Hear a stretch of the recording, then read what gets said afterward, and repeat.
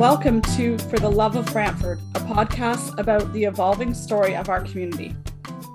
This podcast is for everyone who holds a place in their heart for our beautiful city. I'm Nathan Etherington, the Program and Community Coordinator for the Brant Historical Society.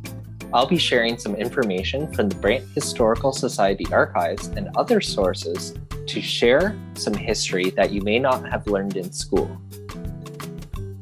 And I'm Mandy Samwell, President of the Eagle Place Community Association, and I'm passionate about community, and for me, you'll hear about what's happening in our community now. And I'm Zila Ozels from the Brantford Public Library. I'll be speaking with experts to get an idea of where our community is going. If you have any questions or comments that you would like to share with us, fill out our feedback form on the podcast website at brantfordlibrary.ca/FLB. We hope you join us each episode as we learn from each other and explore Brantford's past, present, and future.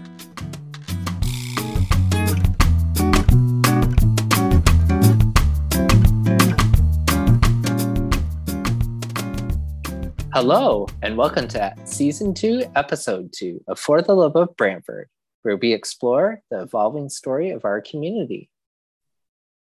In this episode, we discuss the Mohawk Institute, Truth and Reconciliation, and being an ally to Indigenous peoples in your area.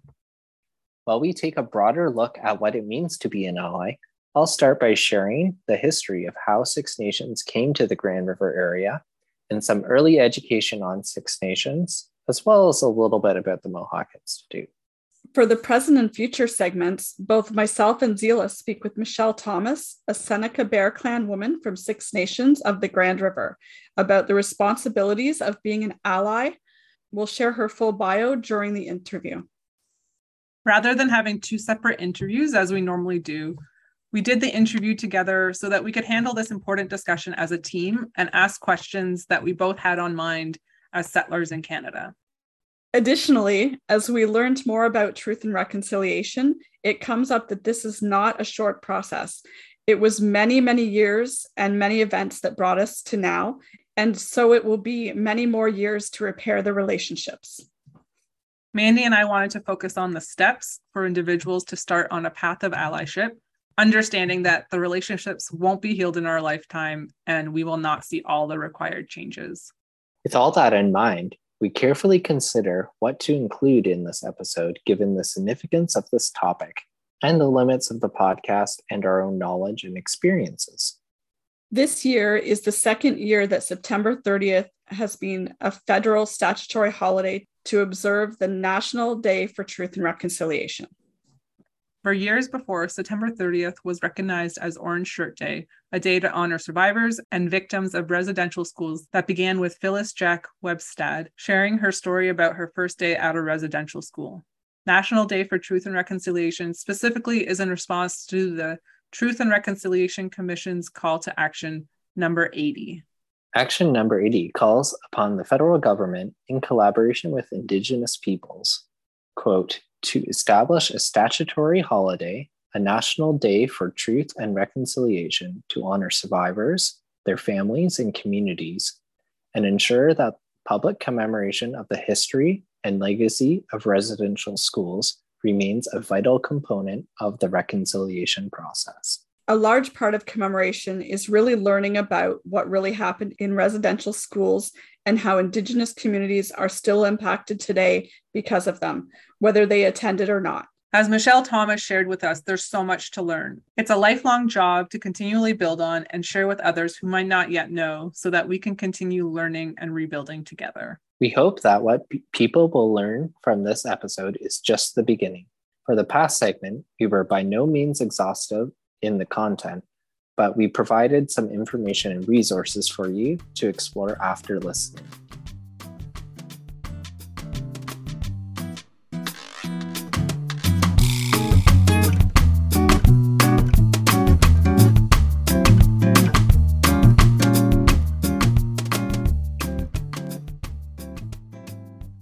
Okay, we hear about Six Nations of the Grand River all the time being in Brantford, but can you set the stage for us about how this area became their home?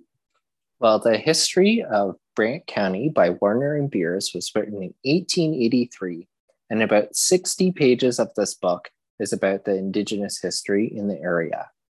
Before contact, Six Nations peoples were living in the United States in the Mohawk Valley, or the Hudson River Valley, near the borders with Quebec, Ontario, and Vermont. Joseph Brant was made principal war chief in the early 1770s, who befriended Sir William Johnson and his nephew, Colonel Guy Johnson.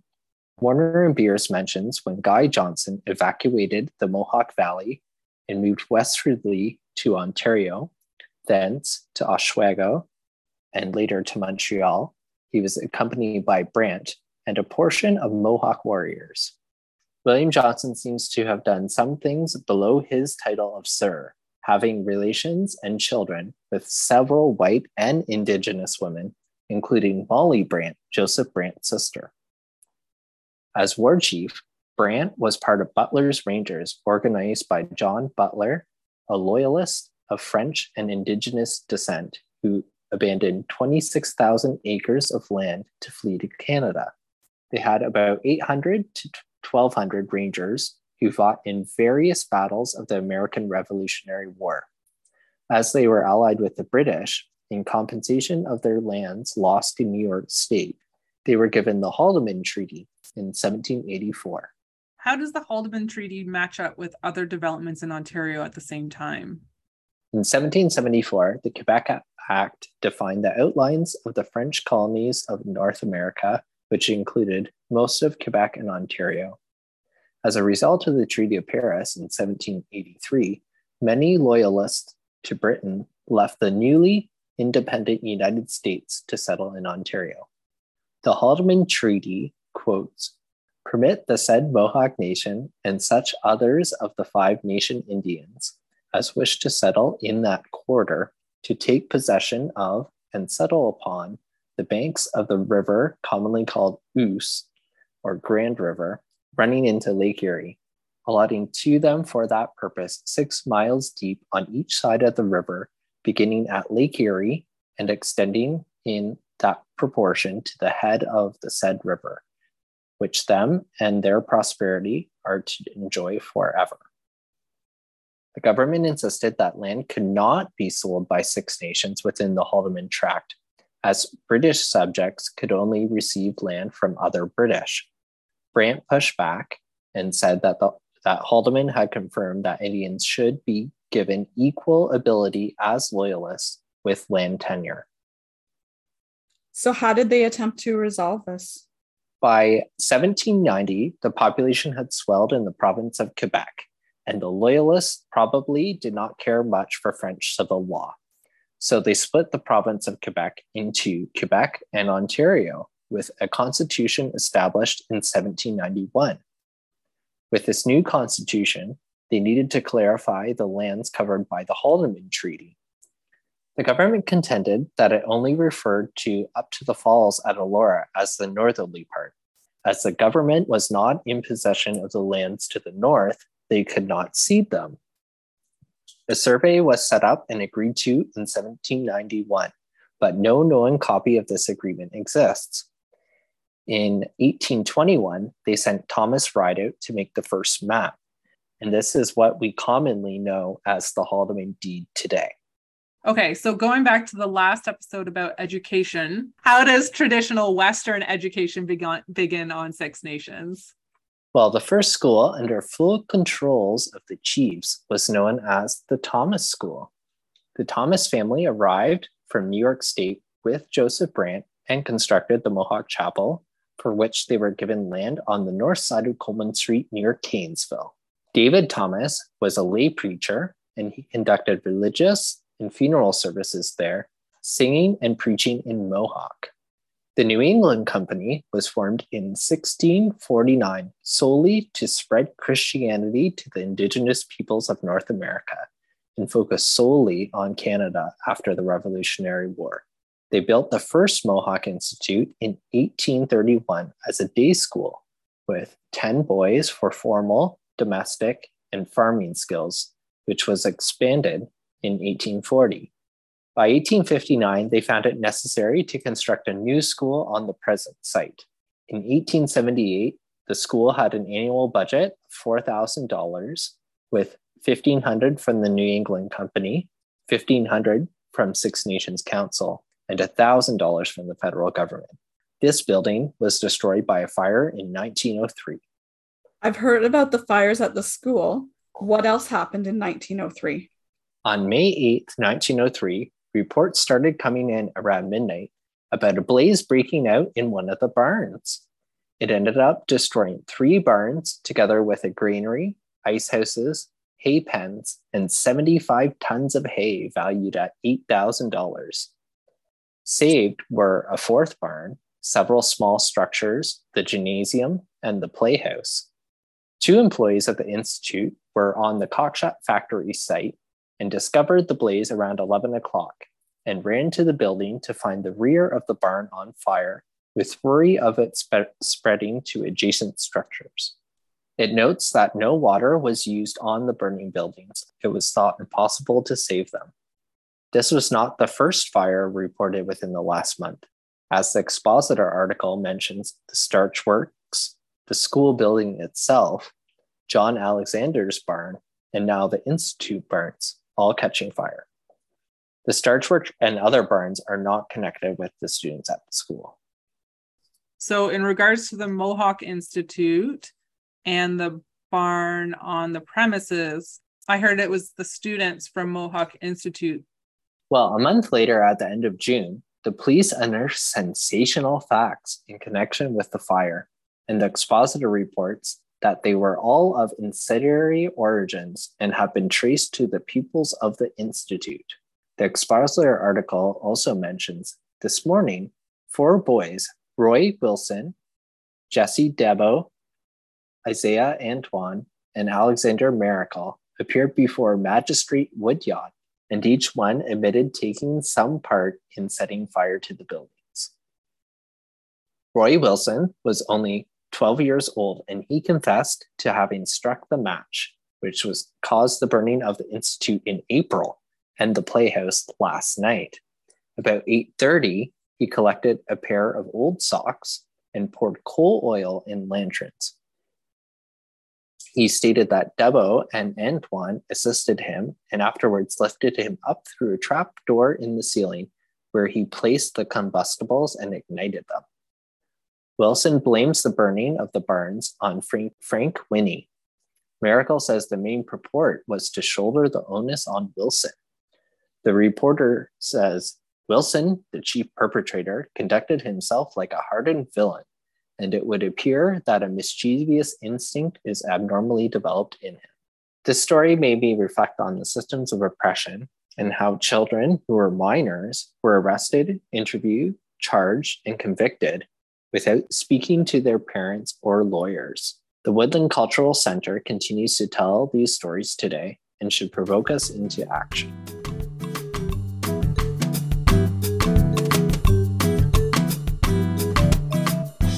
Michelle is a Seneca Bear Clan woman from Six Nations of the Grand River.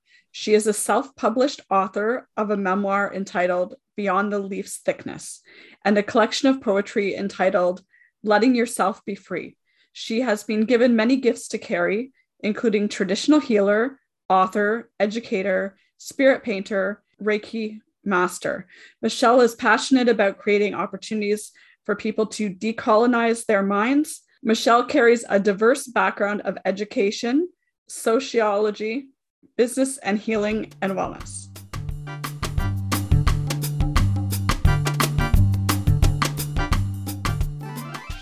Hi, Michelle. Welcome. Is there anything else you wanted to add to your introduction?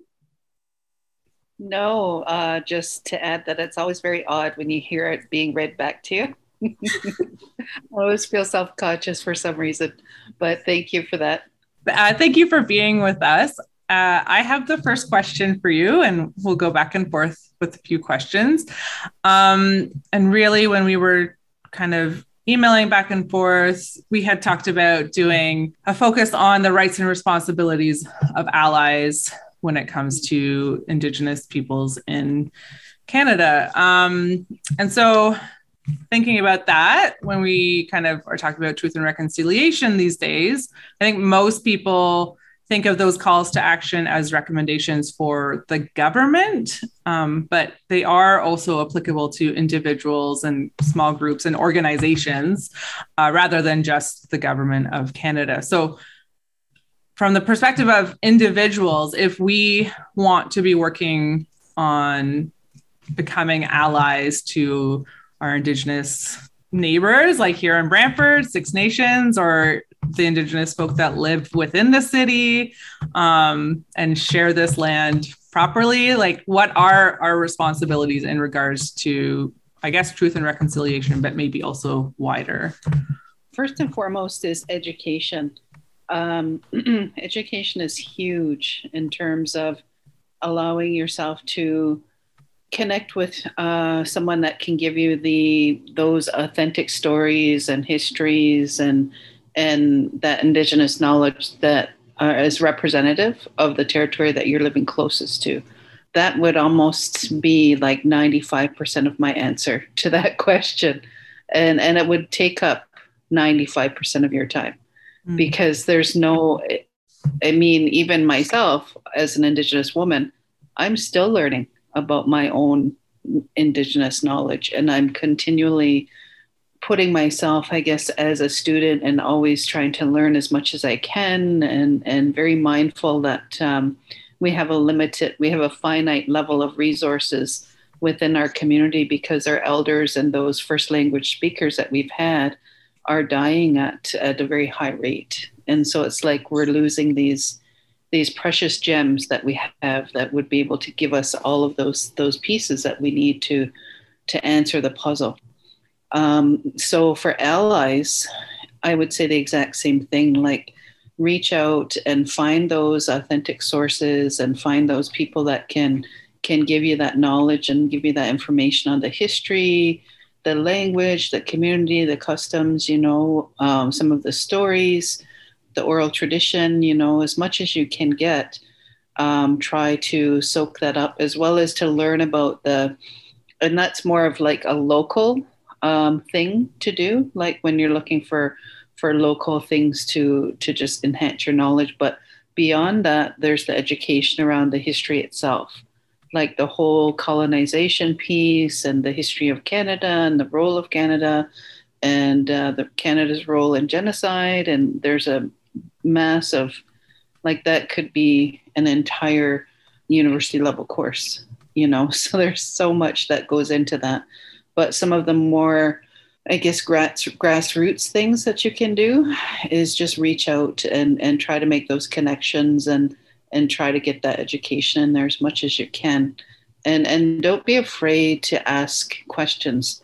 Don't be afraid to have those conversations that say, you know what, this is really awkward for me to admit, but I know nothing. Because in my experience, when I've had allies that have said that to me, they're the best allies ever because they just are so open and so honest and willing to be vulnerable that it takes a little bit of that, vulnerability to go that extra mile to be able to take the information in and process it in a way that's going to be transformative. I have a few questions in follow-up to that, actually, because when you talk about the education and learning piece, one of the first things that comes to my mind, and I'm speaking as a white settler on this land, and one of the first things that comes to my mind is what you talked about, like the busyness of a lot of Indigenous folk and the finite resources. So then in wanting to ask about, talking about like the language and history and customs, I don't want to take up more time and space than maybe someone who is Indigenous who could better use those resources because they, like you said, you're learning yourself still every day. And so how can an ally balance something like that or think about that? My answer to that would be to do the bigger pieces first. Like to learn about the history, to learn about colonization, to learn those great big pieces first. Because in my experience, having worked with allies for the past 5 years or so, that journey, those steps are often what take you to the second stage, which is being able, comfortable and confident enough to be able to do those pieces where you can reach out locally and make those connections and build meaningful relationships. But a lot of times folks have to go through those hard steps of learning about colonization, learning about the history, and learning how they feel about that, especially if you've had religion has been a big part of your life. I've had a lot of people in the past who have been struggled with that, you know, where they really, that was a meaningful part of their life. And then they come to learn this history and they learn the role of the church and all these different things. And they've had to really process that and take the information in and have it make sense to them and have it make meaning to them in their world of how they want to reconcile that on a personal level, right? And so you can't kind of go to third base without starting at the bat and going through 1 and 2. So those bigger pieces, that may take you a long time, years even. But if you go through it slowly and methodically, by the time you get to third base, you're just going to be, it's going to be so amazing because you won't be wasting time from those resource people because they won't have to waste their time schooling you on base 1 and 2. You know what I mean? Like you'll be able to just have all that knowledge and get right in there and have deep, meaningful, authentic conversations where you can really see one another and engage with each other in a meaningful way. And that's a good way to, I guess, put those resources to the best use so that it's efficient for everyone. Kind of like do your homework first. Yes, exactly. Because there's nothing, I guess that's harder when we have folks that don't understand it's a process because they want to go all the way around all the plates. I don't know why I'm stuck in this baseball. Yes. Yeah, I'm stuck in that. But people, they go to their first lecture and they want the answers then and there. You know, how do I solve this? What do I do? And they really don't understand the history piece and how very critical that is to know all of that first before you really start to ask some of those bigger questions, right? And so that's why I always go back to education because that can take a long time and to not be impatient with it because let's face it, we didn't get in this boat overnight. You know, this is over 500 years of life that it took for us and many generations for us to get here. So undoing it is likely not going to happen in our generation either, but we can play a really positive impact in the ones that are coming after us so that they don't have, they're going to have a better time at it than maybe we are, right?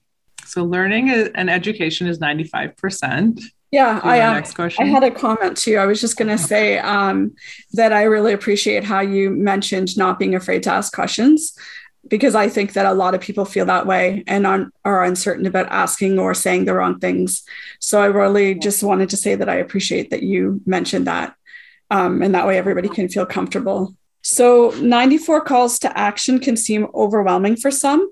And we often hear that unlearning and learning about the First Nations and colonization is something we can start with.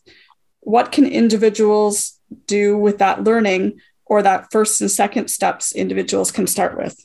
I would say once you start that big step of educating yourself, talk to other people. Talk to other people that you know would be open. Whether it's your friends, your family, your community group, but don't hold on to that information. It's too critical. Like that's how we make change is by talking and by sharing, right? And it can be, I've heard this from other allies themselves that are learning of how it can be a lonely road because sometimes they start sharing with their friends, their family, whoever, about what they're learning and just educating people, you know, on facts that maybe were misrepresented or ignored altogether, right, on these really complex issues. And they're shunned. you know, or they're completely meet all this resistance, or, you know, shut out of conversations or whatever, right? And so that's the thing, is finding like-minded people. And if that happens, not throwing in the towel and recognizing that there's a lot of people in this world, and it's not up to us to change anybody, but it's really just up to us to find like-minded people and then have them make up their own mind. But there is power in numbers. And so certainly start having those discussions and start making waves out there, right? Because that's the only way we're going to make change, is by being brave.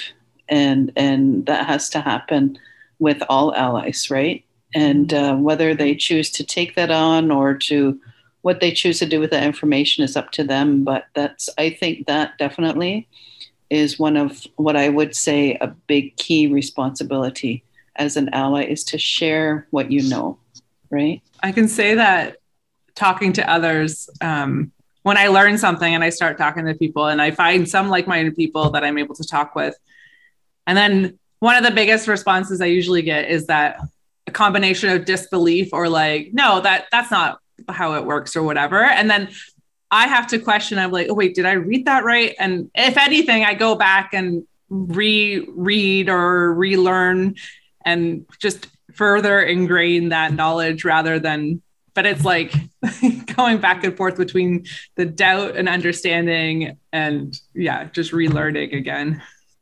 It's helpful to, this is going to kind of sound funny, but adopt a buddy. Like if you can befriend a really cool, fun Indigenous person who's really open-minded and willing to just be somebody that you can say, hey, can I ask you all those questions that I think that are stupid and you won't judge me?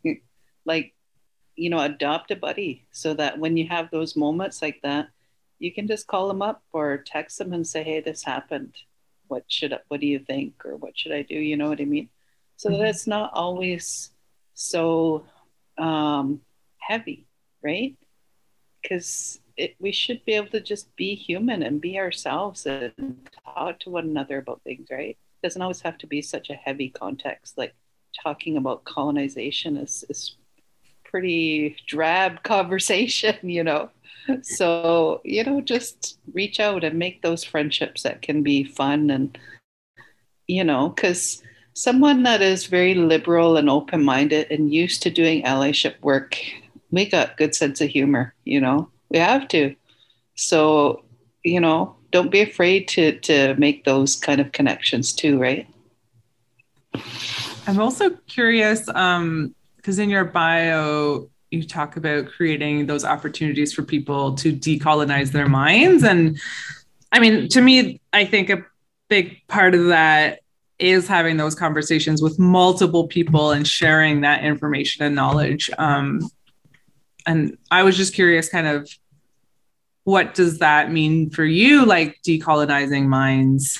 Decolonizing minds, to me, it doesn't really even matter if you're Indigenous or non-Indigenous, because we also, as Indigenous folks, we need to understand part of, see, our decolonization is different because ours is more about unlearning the intergenerational trauma.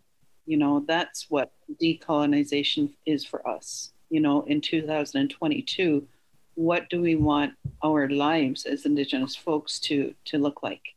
And what did it look like prior to colonization? And what are some of those true and authentic values, and how do we want to embrace that moving forward? So that there's a lot of healing and, I guess, unlearning that intergenerational trauma, that some of the things that we inherited aren't necessarily the truth of those Indigenous values that we want to be living and moving forward. And how do we embrace that truth? And so there's a lot of inner work that we need to do with that. So that's a big part for an Indigenous person's experience. For an ally's experience, and I'm only speaking on what I've seen in my facilitation and what's been shared with me from allies. I'm not speaking from that voice. I'm speaking from their experiences that were shared with me, is really about that whole process of finding out where they fit in after facing some of those uncomfortable truths, processing it and figuring out, what am I going to do with that information now? Now that I have the education, now that I have the awareness, what do I do with this? And how does it make sense in my life? And there's been some really amazing things I've seen happen. I always go back to this example of a young girl who was probably in her early 20s, a student I was teaching at Brock. And she was quite religious and had, really grown up with that. And she really had almost like an identity crisis when all of this information came forward about residential schools and how deeply involved. She did a paper on residential schools. And so she learned how deep of a role the church played. And so she had a really, really hard time. And she spent a lot of time talking with me about that. And she had so much guilt and all these other emotions that came up about it. And so, but she didn't sit with it. She instead went to her, and I'm not even sure if it was a pastor or her minister, but someone in charge in her church community, and said all of the same things, what she was talking with me about her inner experience. And she basically put it to the church to say, what are we going to do about it? Because they weren't doing anything. They weren't really aware or acknowledging or weren't really active in that discussion, right? And so she started to have that discussion with some of her elders there in the church, and kind of amongst the congregation, they did some working groups, and they ended up bringing in the Blanket. I think it's called the Blanket Project, that comes in and teaches about colonization history. So, and I believe that has its roots in ecumenical circuits as well. So it sort of came out of the church too. And so they brought that people from that organization to come in and talk about that and share that with her congregation. And I always thought that was such a great example, because she was young and she really used that information and kind of got fired up about it and said, no, this is not good. We need to do something. We need to take action. But she just took it to those people in authority, so that basically she made them walk their talk. And I thought, good for you, so that's a really good example of what can be done, right? One of the things that I think I wanted listeners to learn more about is language and like the words that we use. Because for me specifically, words help me frame things or reframe things. So some of the words that I've come across, like as I'm learning and trying to like actively be an anti-racist, is like using words such as like settlers and guests, or even saying like Turtle Island instead of, I guess, Canada or North America. And so I'm just wondering if you have any thoughts on like the importance of language when it comes to truth and reconciliation, or maybe how it isn't important? I always think that it's important to get a context. So being here in Brantford and Brant County, we should be using the language that that Six Nations uses, right? So that language should always go to your host community that's hosting you, that's closest, that's Indigenous, right? So if you were in Ottawa, you would be, using Anishinaabe language.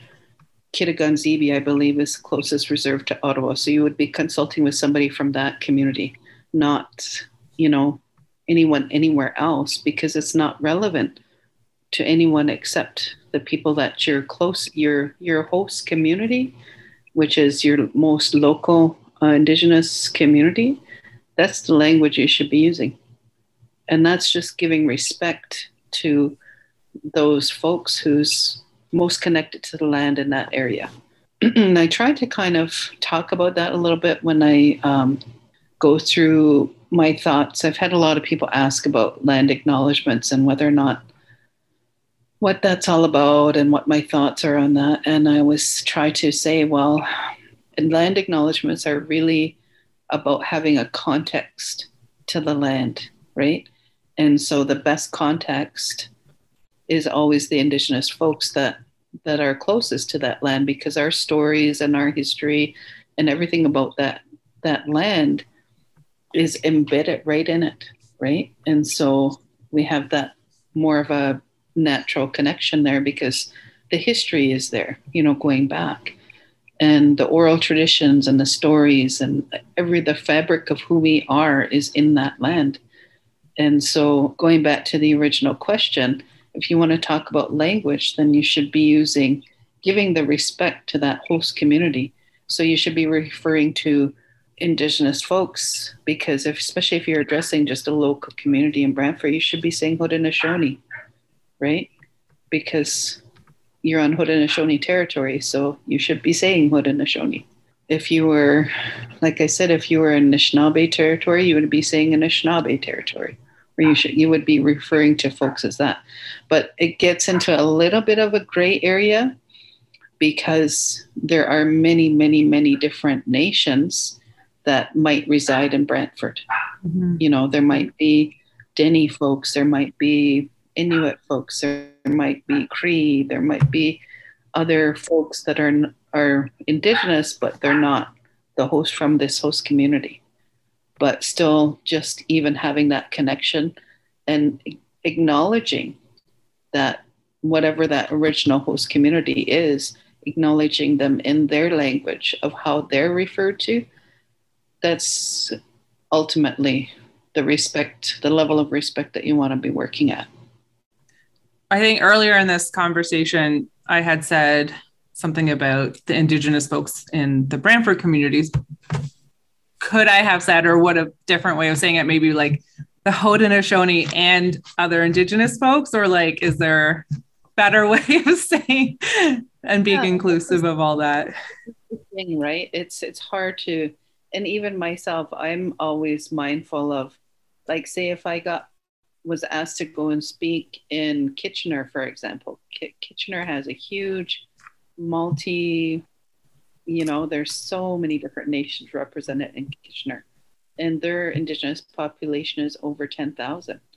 And so it's almost like its own little urban reserve within the city of Kitchener, right? I'm mindful that even though that's still considered Haudenosaunee territory because it's along the Grand, I'm also mindful that that's not always going to be a respectful way of doing it either, right? Because we have to think about that representation and inclusion, like you said. So I don't really have an answer to that. I'm kind of trying to figure that one out for myself, because we're not static people anymore like we used to be historically, right?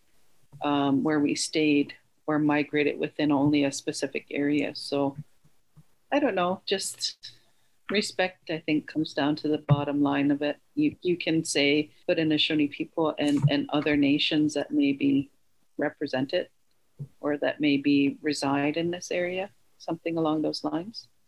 That's a good way to put it.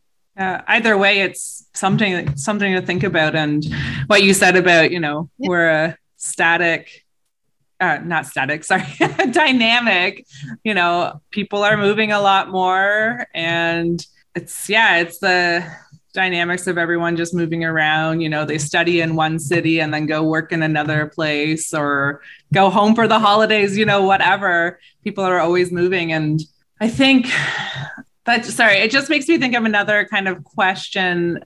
I feel like, and I don't know if you want to talk about this or anything, so feel free, we can just not answer the question. But I'm just curious because I know there's all kinds of people who say like, we're moving into the future. We need to move forward. We need to move on. Why do we need to like worry about what was traditional and what used to be here and that kind of thing? Like, are there points that can be made to tell them that it is important to look at what was here, what is still here? My answer to that would be that We can't prevent things that have already happened in the past. We can't change that, but we can, if we don't learn from it, the really big fear that I have is that it's going to just be repeated again. If you don't learn from those mistakes of history, then we run that risk of seeing it being repeated.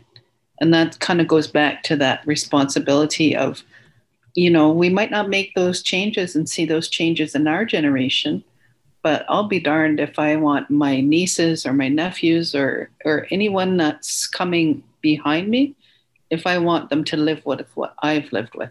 That's not good enough, right? So like that change has to come from within. And it's our job because we're all human beings. I don't care where we come from or what our background is. We all have a history, and Canada has a collective history. And if we don't look at that and say what was good, what was awful, what do we want to take with us, and what do we want to leave behind, what do we want to learn from, then it's just going to keep happening over and over again. And there's some things in that history, that collective history of Canada, that should never happen again. If we don't talk about that and aren't vocal about that and don't understand that, it's our responsibility to pick that up, then what's going to happen for the next generation? Are they just going to be completely oblivious to that and care even less? We don't want to see those things happen ever again. So that's why it's important. Thank you for that. Mandy, do you have anything else you would like to add? That was a really good way of answering and explaining why it's important to look back and to remember the history and to learn from it. So to answer your question, I think that Michelle's answer was really good, and I'll take that away from today. Is there anything else that you would like to add, Michelle? I guess I would just like to add some encouragement that, like I say, allyship work, you have to be brave to do it. And you have to have, there's a teaching in our Haudenosaunee ways that people need to have 7 layers of skin, a 7-layer thickness of skin. If you are one of our chiefs, our traditional chiefs, and that kind of is talking about meant to be like basically to develop those thick layer of skin so that you can be a leader that will be able to walk through anything and not take things personally and to kind of slough things off. And I think allyship,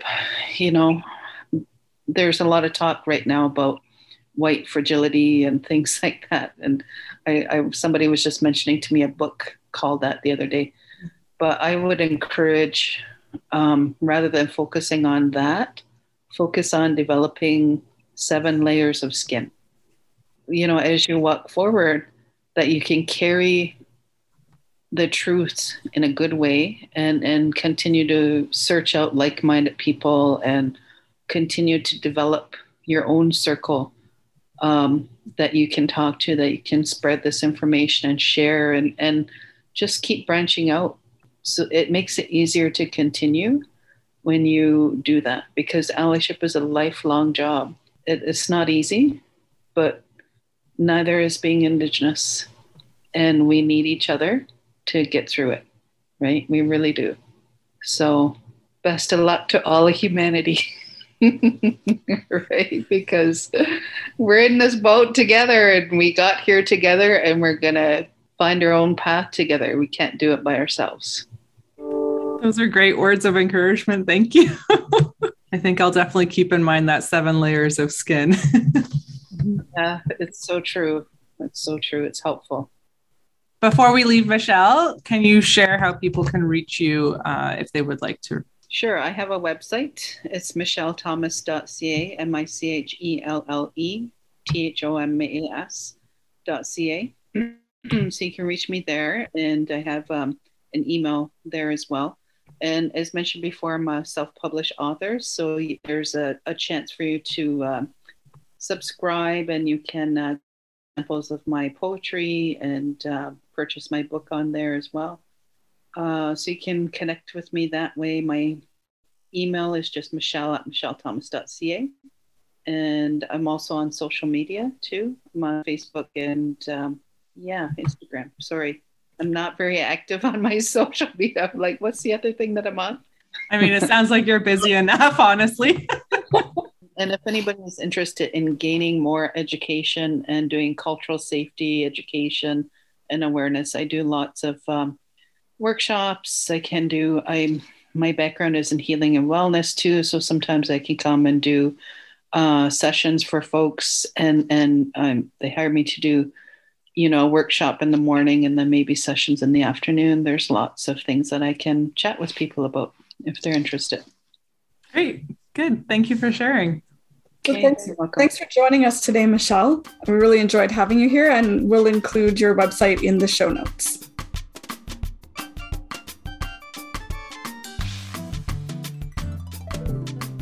What I was most glad to hear when we were speaking to Michelle was that how she said that it's okay to ask questions and not be afraid. And because I think so many people are worried about saying the wrong thing or asking the wrong question and making people uncomfortable.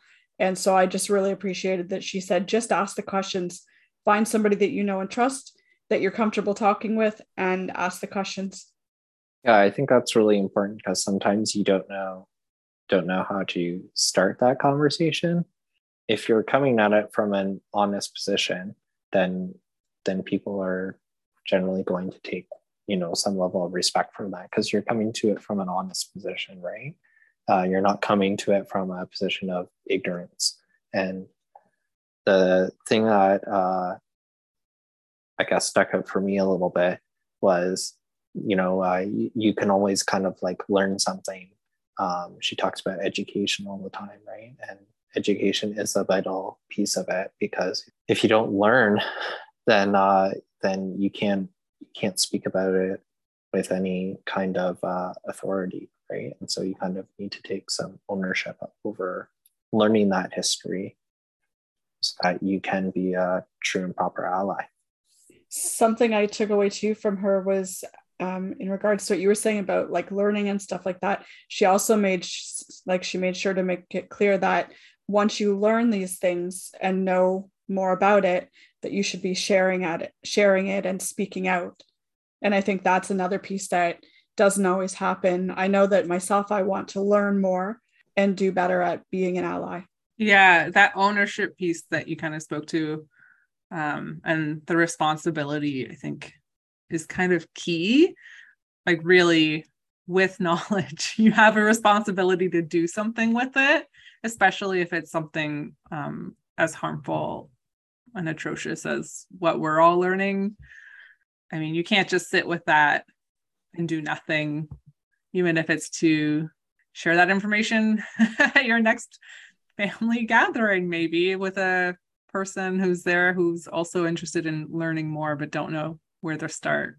I think every time that I've had a conversation with people from Six Nations, that it's always you're asking questions because you're curious. I know it feels a lot more like a conversation. You're asking things, or you've heard some things from some people, and that's a great way of correcting sometimes some misinformation that happens. Is people invent history all the time, I say, and unless you can find something with a true authoritative source.